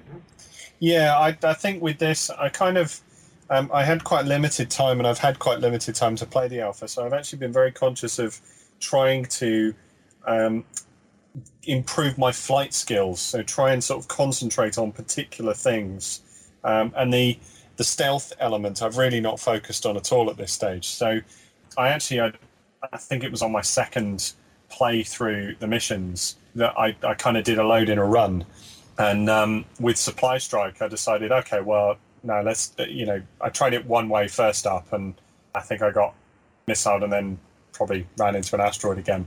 And then so second up I thought, right, well, okay, well, I'll just go for the Cobra. I just went straight for him, and because killing him doesn't activate the Federal fighters, you can actually just one-on-one him in a similar way into the way in which you managed the previous mission. And then having one-on-one to him, you can go at the other guys in a similar way in which you managed Recon Wing and kind of take them out with the same tactics, just obviously not with missiles this time. But I thoroughly enjoyed it, and I like the fact that with these missions, the way they're structured, they're quite carefully calibrated. The way they're structured, they make you feel really good when you achieve them. So, yeah, no, I felt like, top of the world because everyone else was struggling with trying to keep quiet and, getting surrounded. And this guy's coming and taking me out and he's really scary and blah, blah, blah. I just went out and destroyed him. So, I thought it was great. I'm guessing you were using the one weapon that none of the rest were actually using in that mission. You were using the beam laser? Yeah, I just went straight at him, full blast, beam laser and everything. I loaded everything I possibly could. And then kept my speed up so that I was in nice and tight, because I learned that from the previous mission with the Cobra, to try and stay tighter on the Cobra and keep pouring the fire on once the shields are down. Took him out very quickly and then turned back. And actually it had taken me, the fight with him took me quite some way away from the other ships. So it took me a little while. The longest part of the mission was journeying back to come and find them again. Interesting. Okay, well, that's going to do it for that scenario. Moving on to next. Hi, this is Dave Sellers-Hughes, creator of the Elite Encounters role-playing game. I'd like to wish you all a Merry Christmas and a Happy New Year. Fly safe, Commanders.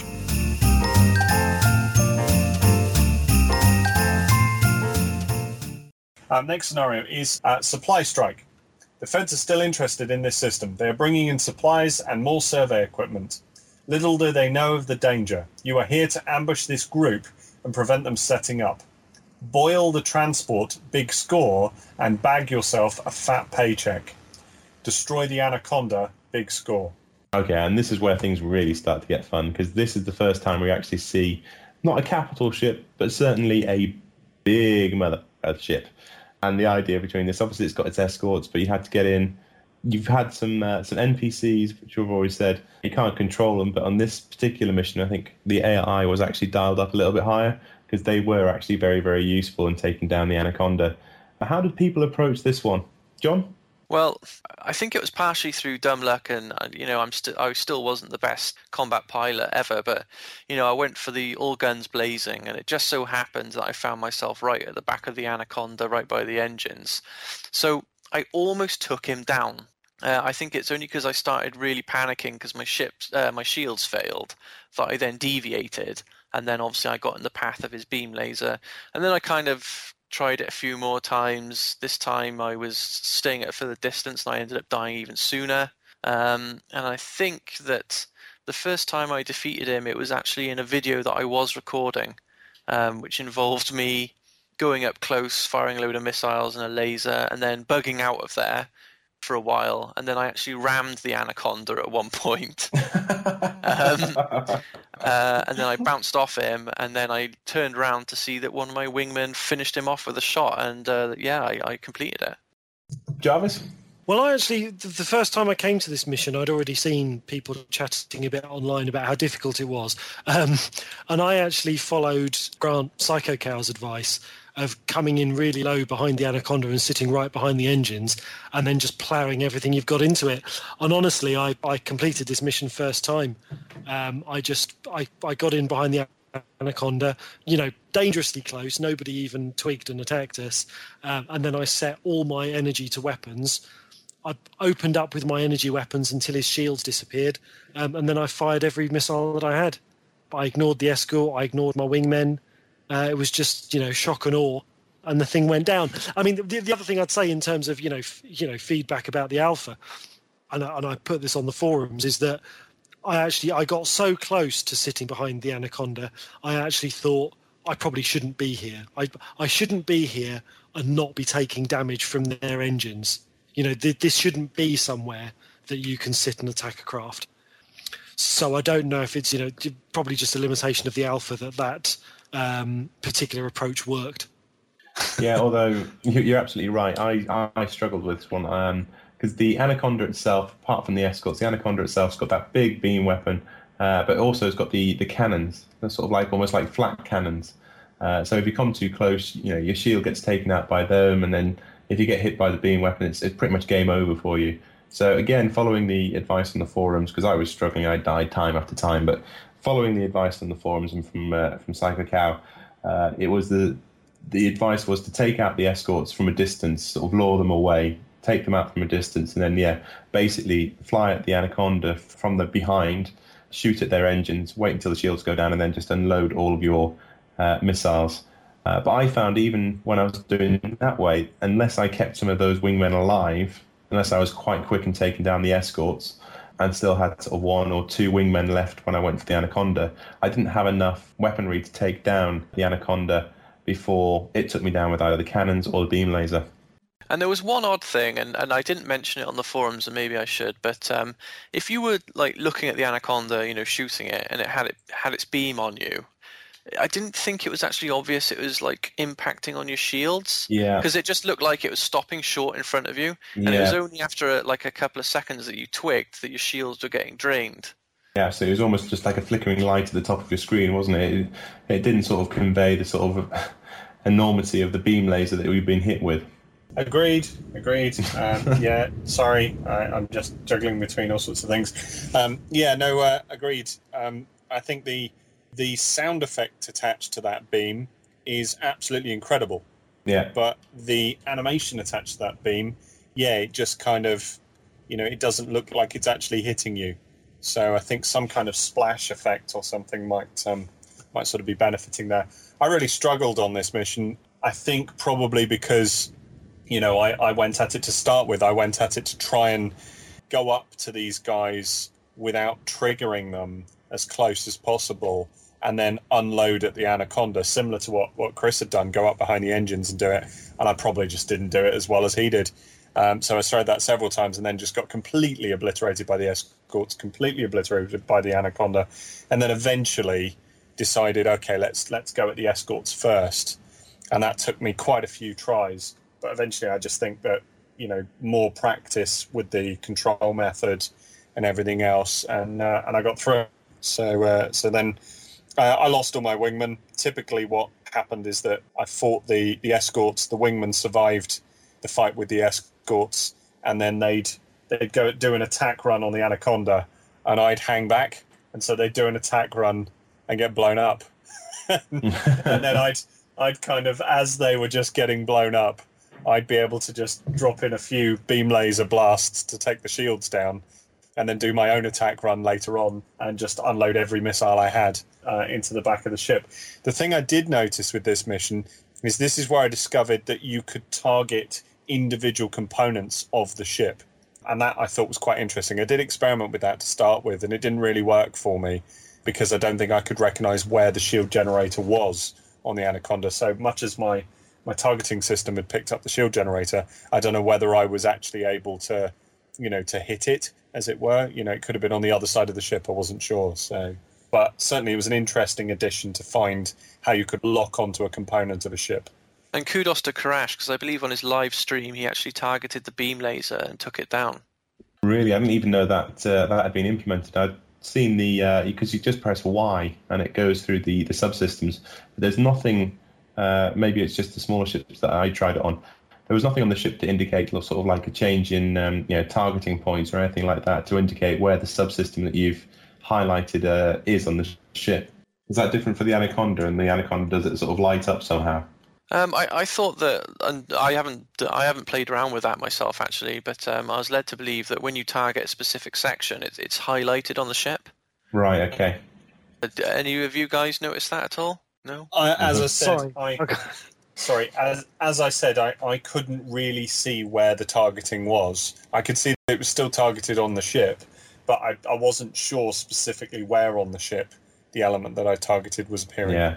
So that's what I thought. Maybe it's something that, we'll go and check out Karash's streaming, but I certainly didn't see any change in targeting on the ship to indicate that I was actually targeting a subsystem. So maybe it's something that is not quite out yet, or we just haven't seen it, or it's going to be released in the later alpha. So obviously we probably all died a couple of times trying out that mission, which is slightly different to our next scenario, where I think we all died a lot of times. A very Merry Christmas, Lave Radio, from all of us over in Comms from the Frontier. I hope you have your brandy well stocked, your turkey basted, and your orange sidewinder decked in lights aplenty. Now, a word of warning.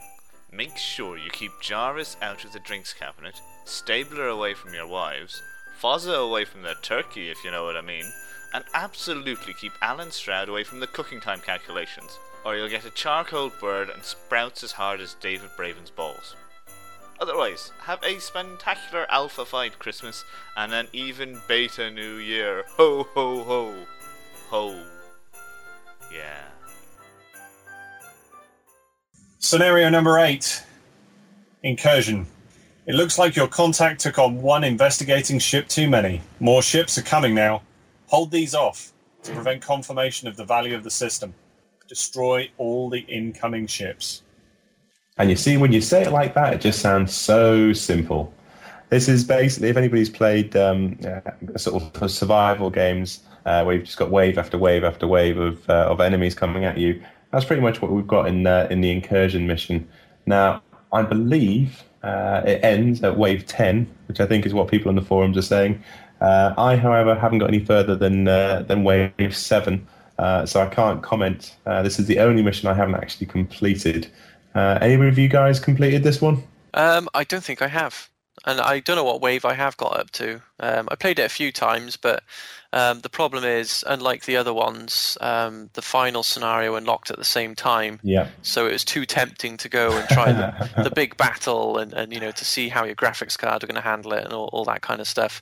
I don't think I have finished it. And it is a tough cookie. But I love that whole survival idea, and I'm not going to try and claim credit for it, but I think ages ago on the forums I said, this zombie survival idea is something that can kind of be taken and put into other games. And it's a nice mission that can kind of, crop up anywhere. You just need to give it, a different narrative, and, you got to go and defend something, or, you're in a certain system and you got to clean up pirates, and you just got waves and waves. And I think it's really fun because it's a real, it's almost like a nice objective way of measuring your skill, and it's something that you can talk to your friends about, and you're saying, I did this mission, and other people recognize the mission, and it's like, well, did you do it first time? How many times did it take? Yeah. Where did you get to? And I think that it allows you to have a kind of competitive experience without PvP. Yeah. And there was a few people on the forum saying, I got up to wave 7, I got up to just after the Cobra, or I managed to get all the way through to level 10 and that sort of stuff. So yeah, there was a certain element of competition. But having played this mission more times than I can count, at the end I had to hold up my hand and said, look, I am obviously just a wave 7 player. That's my level. I don't seem to be able to get any further past than that. Just to quickly give you a rundown of the scenario. Each wave consists of either a different number of ships or a different type of ships. So you'd start off with maybe the Federation fighters. The next wave would be some Sidewinders. The wave after that would be maybe a few more Federation fighters, up until you get to, I think it is wave 5, where you are confronted with a Cobra. Is it a Cobra and also some Federation fighters, or is it just a Cobra? I'm not sure. Just the Cobra. Just the Cobra. I can't remember. Yeah. So on level 5, where you're confronted with a one-on-one with a Cobra, what you were saying earlier, John, about Frontier Developments making the emphasis on making it difficult to take down a ship. Well, that's certainly the experience you get when you take on this Cobra. It really is a sort of almost like two heavyweights sort of just slugging it out for the full 12 rounds. I found it very, very difficult to sort of take down his shields and then be able to take down sufficient amount of damage onto his hull to take him out easily every single time. I think it was probably about 4 or 5 times I would have his shield replenish and have to start the whole process over again, whilst at the same time trying not to get hit by his weapons, which were significantly more powerful than mine. A few hits from his weapons and my shields were out, and then it was a question of running away and ducking for cover, try and maintain some element of hull integrity, whilst at the same time trying to line him back up to take his shield down again. And yeah, that what we were talking about before about a sense of achievement. When I first took down that Cobra, I was absolutely ecstatic just to have yet more waves arrive on top of me when I had, I don't know, maybe 5% hull left. Was both sort of euphoric and at the same time a little bit disappointing. You knew you weren't going to survive for many more waves after that. Yeah, well, I confess, I thought with this mission, it's so hard. I certainly haven't finished it myself, and I was actually just assuming that it was a continually respawning random wave thing, because I never got to the end of it. Because is it just me? But whenever you complete a wave, the new ships that jump in always jump in immediately in the direction that you're flying. You don't have to turn to fight them. They No, always, if you destroy the last ship and just keep flying straight, they will always appear in front of you. Okay, I didn't find that at all. Oh. Yeah, no. Maybe I should raise it. Yeah, I had to go hunting to find them every time. Oh, how weird. No, it literally, I mean, the hyperspace point of the next ship appearing would be in my crosshair. Not even just on screen. They would be dead ahead. I think that happened with the first couple of waves, but then they started appearing all over the place. John, can you remember how far you got in this one?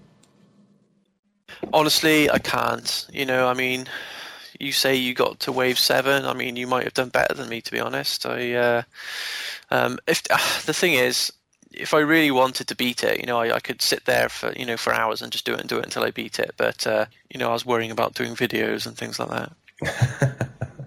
Okay, so you think you have the ability within you to actually go all 10 rounds? Yeah, I've got an excuse, basically. That's what I'm saying. Okay, well, we'll have faith in your ability, and we won't push you on that. But yeah, fine. Okay, and on to the final scenario.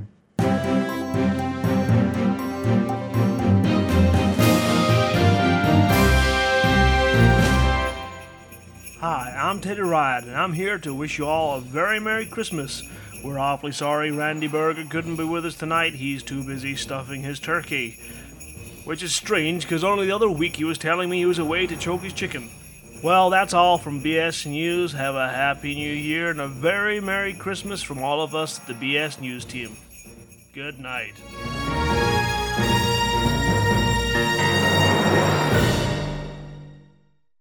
Okay, final scenario, factions. You come across 2 opposing forces fighting it out. Choose a side and see if they will reward you for helping them, or enjoy mayhem as an observer. By shooting a ship from one of the groups, the whole group will turn against you, but the other group will see you as an ally. Try the balance to get your chosen side to win. Yeah, and certainly with this one, I spent probably the first mission certainly just being in the observer, as they mentioned, because it is a fantastic space battle that kicks off in front of you. You've got, 2 Anacondas per side and lots of Federation fighters? I haven't actually played it yet. I've unlocked it, but with the fact that we got Incursion unlocked at the same time, I'm at about the same place as you, Foz. I've just defeated the Cobra, and I'm sort of on the fighter just after that, so I think I'm a wave behind you. But I've only had enough time to do that. And I'm not going to play factions until I complete Incursion. So that's kind of where, I kind of feel I want to, save the best for last. Well, and it really is the best as well. I mean, the first time I literally just watched them all slugging it out, and it's kind of, if you can remember back to Return of the Jedi, where you see the big space battle going off over Luke Skywalker's shoulder. It's that sort of thing. You see lots and lots of weapon fire going off all over the place, and you can get really close to the Anacondas because obviously you're neutral, so it gives you a real good opportunity to just go and scan the level of details that they've got on these big ships. Second time round, I hedged my bet slightly, and I just waited to see, because they both appear. They appear either yellow or red on your screen, and you basically pick one, and then obviously the opposite faction will come and attack you. So I waited to see which colour had the least amount of ships left, and then I basically joined the side that was winning. And you do get a whole sense of sort of just chaos, absolutely chaos. There's ships flying around you all over the place. You really got to use the radar to sort of hone in as to what ship is a good person and what ship is an enemy combatant. And then once you've got one, you literally just have to try and focus on that and chase them down, try and forget about what's going on around you. But it's really, really good. If they can get that sort of level of space battle going on in the game, it's just going to be epic, really epic. I suppose there's nothing else anybody can say because I'm the only person that's played it. No, I've played it. Oh, have you? Yeah, sorry. The one thing I was going to say about it was, you start off neutral, yes, and, apparently you can stay neutral by obviously not attacking anybody, but I did find if you tried to fly right through the middle of them, to get a good view, if one of them did accidentally shoot you, then you would go into combat effectively. Yeah, and so... I don't know. I mean, is that a bug or is that a feature? Because I guess the idea is that if someone shoots you accidentally, then maybe you could say, well, if one of their friends saw them shoot you, they would assume, therefore, that you are an enemy, and so that's how you explain why they would all of a sudden then turn against you. Again, I completed this mission first time. My confusion with it was when I was surprised when I got to the end of the mission and it told me I'd won, because every contact on my radar was red. So whatever I'd done in that mission, presumably everybody hated me by the end of it.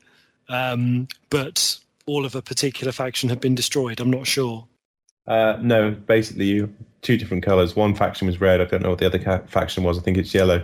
If you joined the red faction, then you would basically want there to be nothing but red left on your radar at the end of it, because they're obviously the people you're fighting with. Right. Oh, I see. So it's not that red are your enemies. I assumed red were enemy contacts. Actually, mate, hold on. No, tell a lie. I've just been playing it as we've been talking, and no, I'm completely and utterly talking out my arse here. No, you're right. The contacts are basically yellow until you choose a side, or, as John says, if you get hit with some crossfire, then that faction will actually turn red, and they're the targets you need to take out. So no, you're absolutely right. I don't know how you've managed to survive if everybody at the end of the scenario was still red. So fair play for that one, mate. So how did you end up at the? That would be a bug then, Chris, if you ended up winning, yet there was nothing but red left on the radar. Well, no, I mean, my main thing was I wanted to try that mission again, and because I've only played it once, I wanted to play it again and figure out what was going on with it. I haven't had a chance to. That was only my impressions of the first one off. What I remember of it was that I was surprised when a thing came up saying, "Well done, you've won," and my radar seemed to be full of red contacts. It made me think of there's the game Alpha Protocol where it has this dynamic thing in some of the missions that determines which NPCs are enemies and which ones are friends. And I think in one battle I ended up with all of the parties being my enemies because I couldn't tell them apart, and I think I shot at friends and foes alike, which I thought maybe I'd done in this as well. I couldn't be sure. That's why I wanted to try again. Okay, well, that's going to do it for the scenario debrief. Guys, what do you think? Just sort of general overview, general thoughts, things that we maybe haven't covered with the individual scenarios. What's been your overall impressions of the alpha so far? Well, the one thing that has been mentioned, obviously, is the railgun. Oh, absolutely. The railgun incursions, yes. Tell us about that. Well, I'm a big fan of the railgun because I like weapons that require, a bit of skill, especially a skill that can be developed over time. So obviously when you first use the railgun, it's very different to any other weapon because you've got to hold the button and then it's got to charge and then it'll discharge and fire. Somebody on the forums recommended they change it so that you hold the button till it charges and then when you let go it fires. I disagree with that because that makes the weapon too easy to use. I love it the way it is because it adds a sense of timing to your weapons. And I thought it's great because obviously it's a very powerful weapon, but because of the way it works, they're able to balance it in a way that it actually uses less power than a normal beam laser, but at the same time it's quite devastating. So I'm a big fan of that, and I'm looking forward to what you can do with it in the final game. For instance, I can see that weapon would probably be a lot better to use against larger ships because obviously it's going to be harder to miss them. But also, can you put it on a gimbal? Yeah, interesting. Or would that make it just too easy? I mean, it brings up the question of, do you want to have certain weapons that you can't... Gimbalify is the wrong word, but you know what I'm saying. Yeah. Well, I mean, by the way it seemed to have worked with the laser they had on the gimbal, it seems to be the case, and I think it's been mentioned previously, that if it's on a gimbal, you can't use as big a weapon as you could normally equip onto that hard point. So what you do is you're paying a penalty for having a gimbal. So whereas you're going to be able to hit people more often with it, you're not going to be able to have as a powerful weapon. So, maybe you could have a railgun on a gimbal, but it's not going to be as powerful as a regular, just non-gimbaled railgun. Yeah, no, and certainly for the incursion mission, one of my tactics was to sort of take down the shields with the normal sort of laser on the Cobra Mark III, and then once its shields were down, try and line up a nice shot with the railgun just against the hull, and that caused massive amounts of damage on the Cobra in a very sort of short space of time, which allowed me to get in there and do the maximum amount of damage before their shields came back up. So. Saying that, what we were talking about before about when the shield goes down and things get frantic, I found it very difficult to hit anything with the railgun purely because I was panicking about trying to get the hit in before the shields came up. So yeah, that extra level of sort of franticness really works well with the. It's both frustrating and quite invigorating. It makes the times that you do get hits with the railgun just that much sweeter. Well, again, yeah, as you said, it's a weapon that can suit the cool customer who isn't going to, as you get better at it, you're not going to go frantic and you're not going to worry too much. When you're in the zone, as they say, and you're able to keep, with practice, you'll be able to keep ships in your reticule a lot better. And then I think that obviously that's going to really help you use that kind of weapon. Yeah, all in all, it's a fantastic weapon. I look forward to seeing what else they're going to do with it on later stages of the alpha. John, didn't you say that the 3D had also been improved as well? Okay, so one of the good things I've noticed is with my graphics card, if I wanted to have 3D in a game, there's an optional software package that I need to download, and that costs about £50. I think some cards you buy, it might come bundled with it, but in the case of my card, they wanted £50. So well done for Frontier for actually building the 3D into the game engine itself. So that's now saved me £50. Thank you very much. I know not everyone's a big fan of 3D, so I can understand people not bothering. But the frosting, obviously, it was very obvious on the cockpit. But I found that, the micro scratches that they kept on referring to, I didn't always pick them out. But in 3D mode, they're far more pronounced. And it's a lot easier to see them. And, they're a lot more textured. Really? So... Yeah. So if you do have access to a 3D TV, give it a go. I don't know if the anaglyph will be anywhere near as good as proper polarized glasses, but it's definitely worth checking out, and I can't wait to get an Oculus Rift on this. Well, that's going to do it for the Alpha. Obviously, for this one, we've been focusing mainly on Alpha 1.0 because that's what we've been playing the most. They have just released in time for Christmas the Alpha 1.1. John, do you want to just quickly take us through the changes in this one? So yeah, I was talking about 3D. Before, 3D wasn't built into the Alpha. It was something that if you wanted to do, your card or the software had to support it. They've now added 3D native to the application, so it now works on 3D TVs. They've added the old anaglyph 3D, which is the glasses with the two different coloured lenses. I haven't tried that because I don't have a pair of them. So I don't know how good it is because it is kind of limited in what can be represented on a very busy screen. But also, more importantly, for some people, is they've added Oculus Rift support. And surprise, surprise, even though people have been asking it for ages, and Frontier I don't know, I just haven't seen them address it, is Track IR support. They've just decided to bundle that in as well, which has made a lot of people's Christmases, I guess. Other things they've included, they've said that they've taken on board some of the feedback they've had on the Alpha forum. So I think that's going to be addressing things like AI difficulty and maybe some of the HUD stuff. They've actually added in, if you remember the original game of Elite, the compass, that has now been added in, so it's easy for you to see the large masses such as planets, moons and space stations and guide towards them because they don't necessarily appear on the radar. Because that's more now geared towards heat signatures. What else have they done?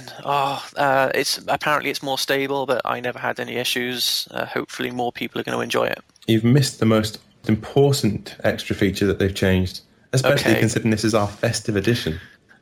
Okay, so they've removed the bobblehead, which was... I mean, I love the bobblehead. It was a great way for them to obviously show off the G-Force in the cockpit. But we now have a Christmas tree. Very festive. Thank you very much, Frontier. Okay, let's leave that one part. I think it's been a great Alpha first release. It really has, and I think everybody can agree it's been a fantastic Phase 1 Alpha. I just can't wait for the next round of Alpha to be released sometime in the new year. But rest assured, I will be continuing to play Alpha 1.1. I will continue to play Alpha 1.1 until the next one is released. Okay, well, leaving Alpha behind, we'll just quickly scan over some of the other information that's come out from Frontier Development. We've had a newsletter released by Ashley Barley, basically going through some of the various aspects about the Alpha, the various different departments within Frontier Developments, talking about parts of the Alpha that they were involved with. There's a really nice picture, actually, of the full development team down in the Cambridge office, sporting new mugs that were a gift from Grant from Psycho Cow from the forums. He got the whole development team, some Thargoid and Fer-de-Lance mugs designed by Mobius and produced and created by Grant. So the whole team from Frontier Developments, they're sporting their gifted Christmas mugs. And peak of the week, Alan, what was the peak of the week? The peak of the week this week, we've got a robot that has been shown up on the forums. It looks like a concept design sketch rather than something that's actually appearing in the engine at this stage.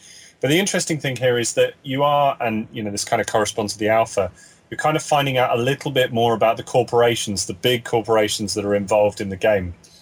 Mistopoulos Mining has been mentioned already in the alpha test, and as I said before, they come from the Frontier Journals originally. There's a mention of them in the Frontier Journals, in the Frontier First Encounters Journals, rather. And here, with the Achilles Corporation being mentioned on the concept sketch, again, this is another company that has come back through the old games and is now featured in the new games. So, it just shows attention to detail, a little bit of diligence, and a real nod to the games of the past and the fans, so the fans can appreciate it. Awesome stuff. Okay, so before we wrap this up, Alan, do you want to just take us through the messages from the community? Anything on the social media that we should know about? The Facebook questions, there have been a couple of bits and pieces talked about whilst we've been on air to ask us questions. There's been some discussion, and Craig Alderson has asked about Flight Assist off. I have to say, at this stage, we've kind of mentioned we've not really experimented with it very much. I've certainly seen a few people playing around with it, and obviously they've managed to track around things, and John's talked about that a little bit. But I'm getting the feeling that a lot of people are finding playing with Flight Assist as a toggle has worked fairly well for them. So they're using it for certain things and then turning it back to normal Flight Assist mode after turning it off for a few seconds. Colin Ford has replied again now that he's managed to get his poster and obviously knows that there is a target on his head. I guess I should probably put a bounty on him, really, shouldn't I? That would probably help, because as everyone's aware, I usually crash into asteroids whenever I fly, so I'm unlikely to kill him. Only kidding, Colin. I'm getting pretty good. That was actually quite funny. If I hadn't been muted, you would have heard me chuckling. Oh, yeah. In fact, there's a bit of wee just came out.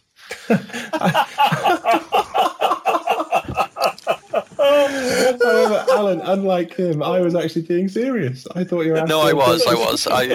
I did chuckle, to be honest, but then I thought, no, this is a great opportunity to take the piss. I refer you back to my video of the man with the naturally sarcastic tone of voice. Hey, I'm sitting here in a loft where the wind's blowing, like a gale, so it just feels like the tumbleweed's coming by. Oh dear. Good.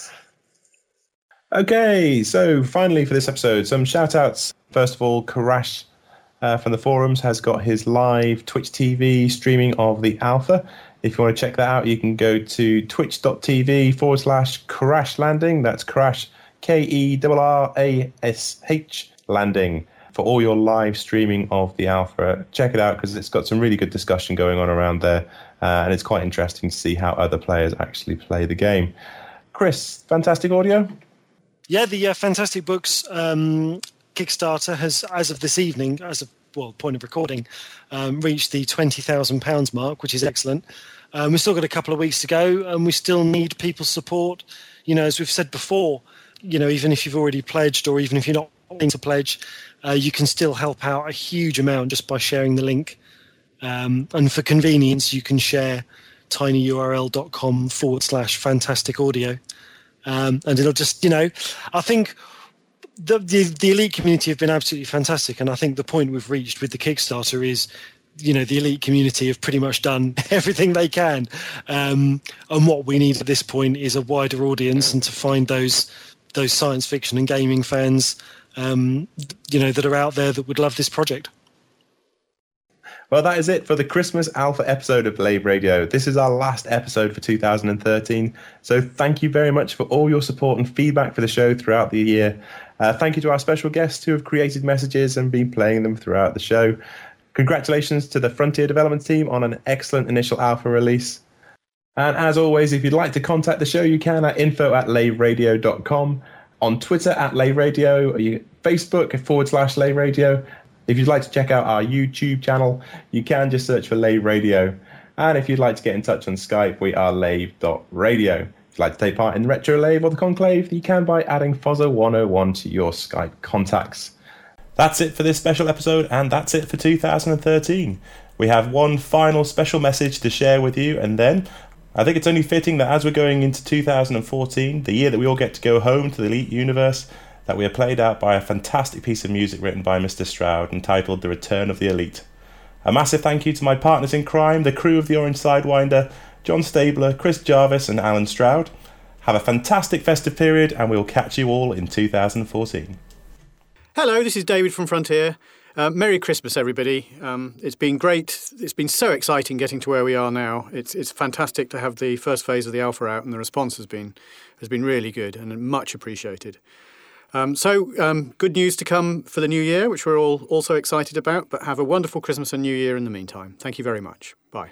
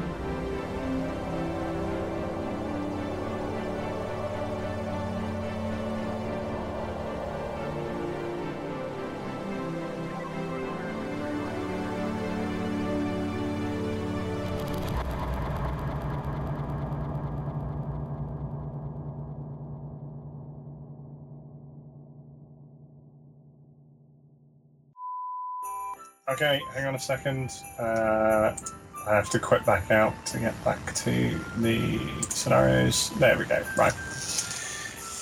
Final scenario. Sorry, that was really rude. I thought I was muted. Sorry, mate. Yeah. Well, we've all done it tonight, haven't we? Hi, I'm Grant Wolcott, Psycho Cow from the forums. I'm here with the rest of the Retro Lave team to wish you all a very Merry Christmas and a Happy New Year. Merry Christmas! Ho, ho.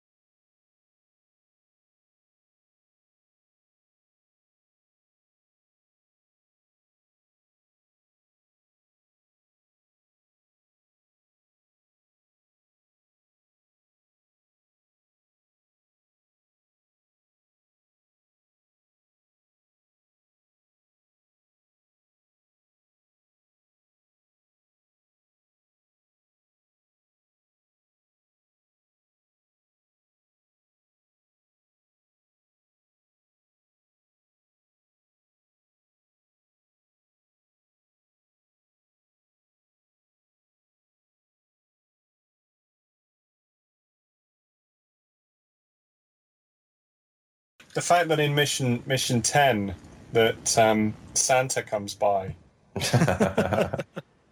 you get the chase after him. He's obviously not an enemy, to start with, but then you can shoot him.